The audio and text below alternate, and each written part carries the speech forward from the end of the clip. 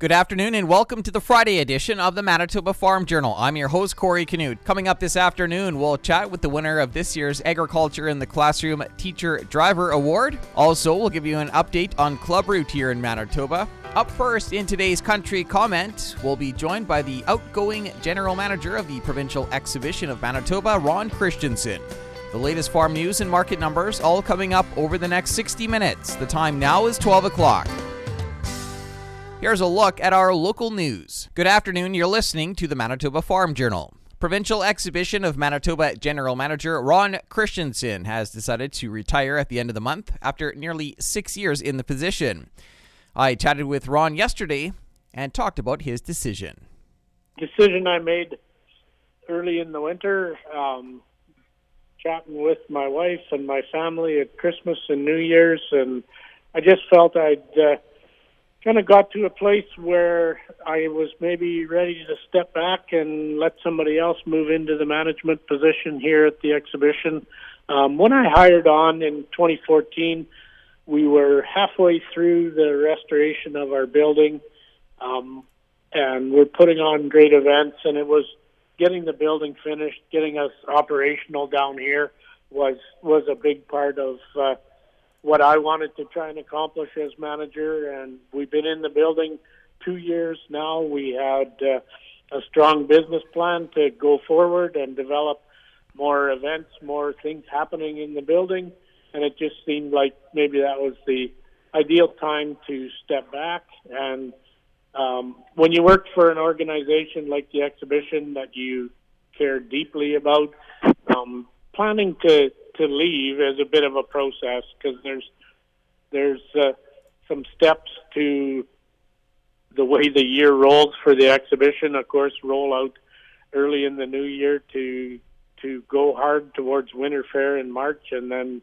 right after jump into Summer Fair in June, and AgX, of course, a huge event in October. So there's only a couple of windows there where it made sense to exit gracefully if I could. And so I just thought, I'd work with them. I told our presidents early in the new year that I would like to retire, and I'd commit to staying through Summer Fair and stay, to the end of June and leave then. So, of course, those plans kind of got derailed about the middle of March when we did let the board of directors and the rest of the staff know officially early in March that I was going to be done by the end of June.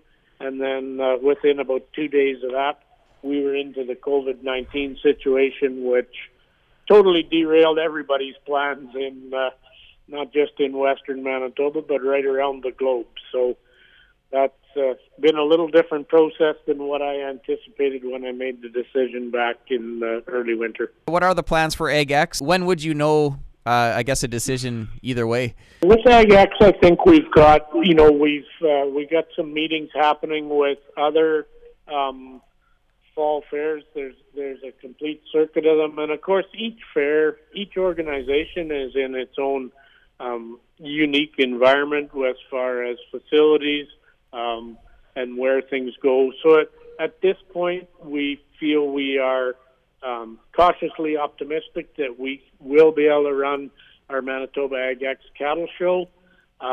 We made a hard decision in the early days of the COVID process that we would need to step back from the rodeo and horse show portion of that. That was Provincial Exhibition of Manitoba General Manager Ron Christensen. He'll be retiring at the end of the month.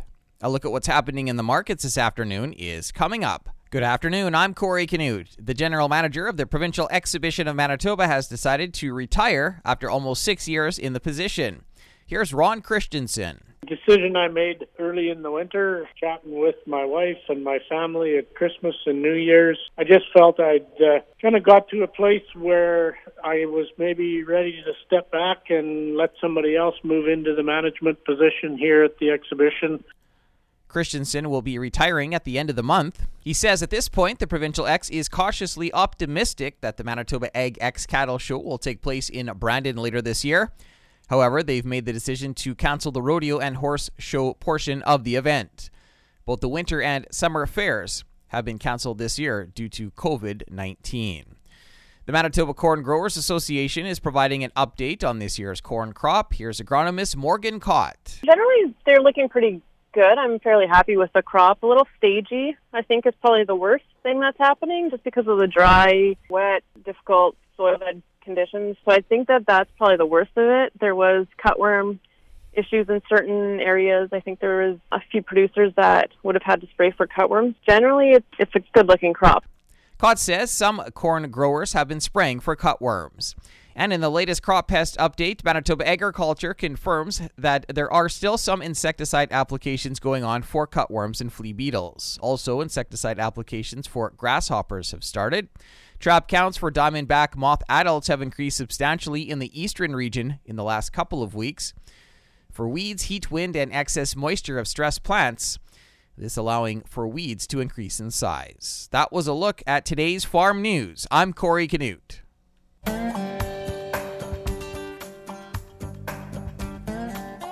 Good afternoon and welcome to the Prairie Ag Wire for Friday, June 19th. I'm Corey Canute. Coming up today, we'll get an update on Clubroot in Manitoba. Joining us now is Justine Cornelson with the Canola Council of Canada to give us an update on the Clubroot map in Manitoba. The map was just recently updated of a new case in an RM that was not currently, I guess, the darkest color, red or orange on the map, for really high spore loads or actual galls or plant symptoms showing. So the sample, there were some samples submitted this spring, and we just felt that, that information needed to get out, especially because this is a new area, and that producers should be aware that it is there, it's present, and that you should be actively scouting for it. So the new RM, I guess it's orange on the map, on the provincial map, is just at Roblin there. So it's the Hillsburg, Roblin, Shell River RM. What are we seeing in other parts of the province? So I'm trying to draw a blank on exactly how many positive cases. I think we're just around that 40 fields testing or showing actual plant symptoms. Last year there was a new RM added in the Interlake. We are finding plant symptoms down in that south central, so Lorne, Louise, Peminar RMs. And that's just kind of like the perfect little disease triangle there. Perfect conditions for it. Lots of canola being grown on tighter rotations. So it is widespread across the province.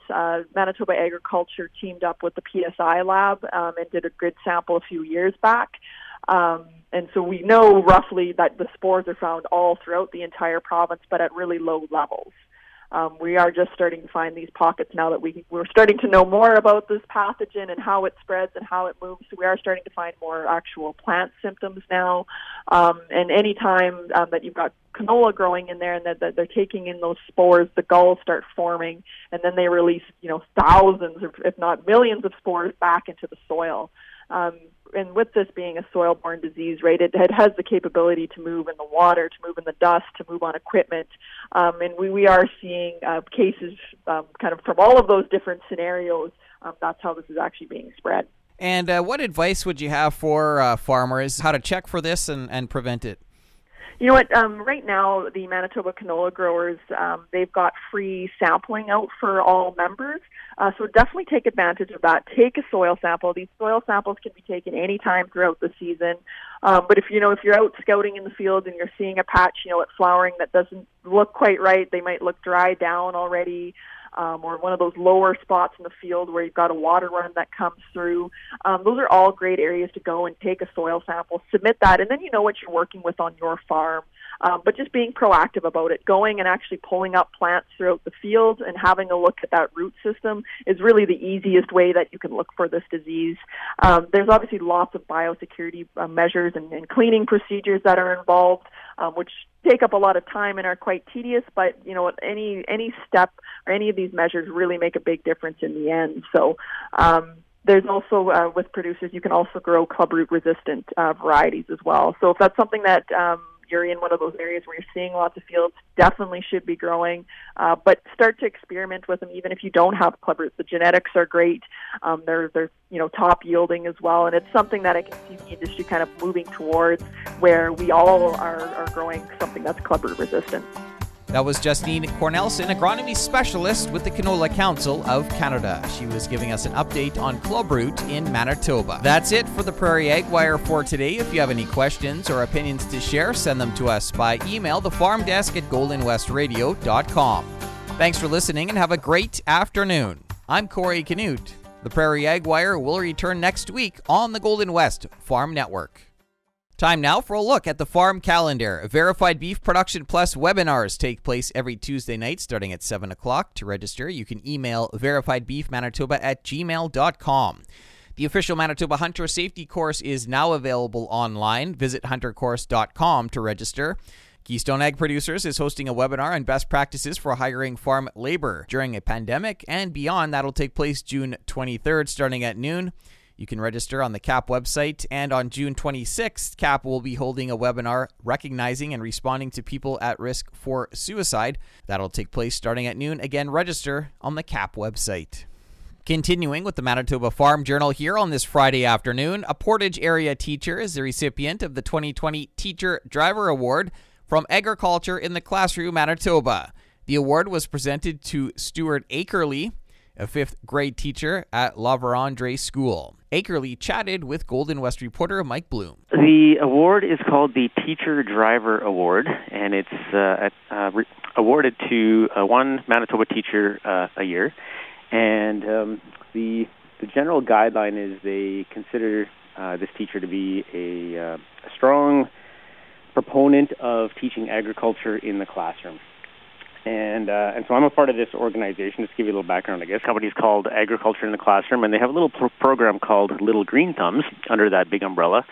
And Little Green Thumbs provides teachers with gardens in their school or in their classroom. So I have basically planter boxes and a growing light, and I grow tomatoes, cucumbers, lettuce, beans, things like that in the classroom every year. So I also do some other things like take the kids out to the agriculture fair in Brandon.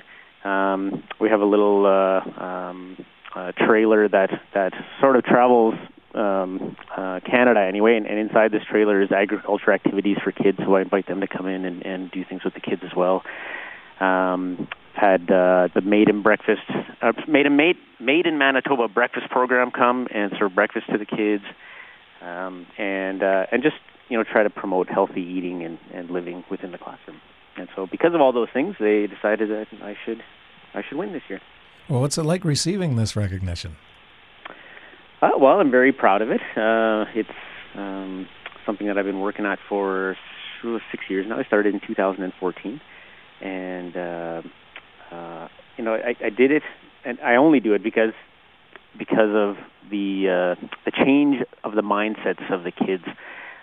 So a couple of things happen. They come into the classroom and I give them the responsibility of taking care of this garden. So they kind of mature in a way that having responsibility for a living thing can do to you, and only that responsibility can do to you. So they plant the seeds, they water them, they take care of them as they're growing, and then they get to harvest them. But the other thing is that they get to eat this food and try new things. So some of them haven't tried tomatoes before or beans, and it sounds weird to me anyway. I'll just put me, like, how could you have never had a green bean before or never tried tomato or something like that?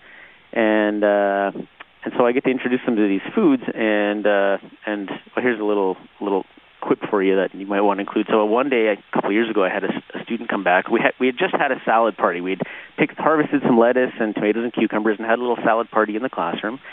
And a week later, one of my students, a girl, comes up to me and says, Mr. A, we went to Chicken Chef last night, and I ordered a salad because it was so good last week instead of chicken and fries. And so it's just, you can see that the change in their mindsets that having a garden and eating fresh vegetables can do to somebody. That was Portage area teacher Stuart Akerley, the recipient of the 2020 Teacher Driver Award from Agriculture in the Classroom, Manitoba.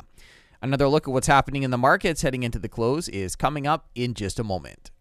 Time now for another look at today's farm news. Protein Industries Canada has announced its 6th investment into a collaborative R&D project to help advance Canada's plant protein ecosystem.